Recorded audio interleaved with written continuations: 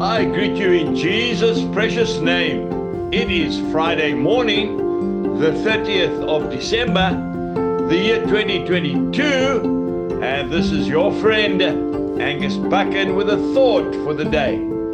Psalm 119, and I'm reading two verses. I'm reading verse 9 and I'm reading verse 16.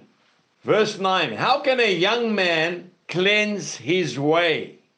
By taking heed according to your word. And then verse 16 says, I will delight myself in your statutes. I will not forget your word.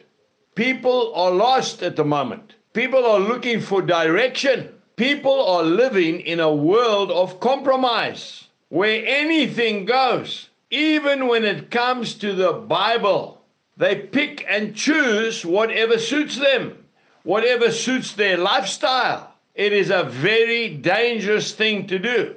Obedience to the whole Bible brings security and peace into a man's heart. Jesus himself quoted the Old Testament continually. If we look at Matthew chapter 5 and verse 17, Jesus says, do not think that I came to destroy the law or the prophets. I did not come to destroy, but to fulfill. He goes on to say, for assuredly I say to you, till heaven and earth pass away, one jot or one tittle, that's a dot or stroke, will by no means pass from the law until all is fulfilled.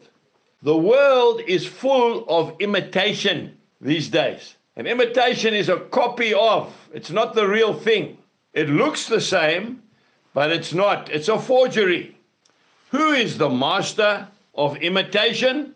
Yes, you got it right. The devil himself. He is a thief and a liar.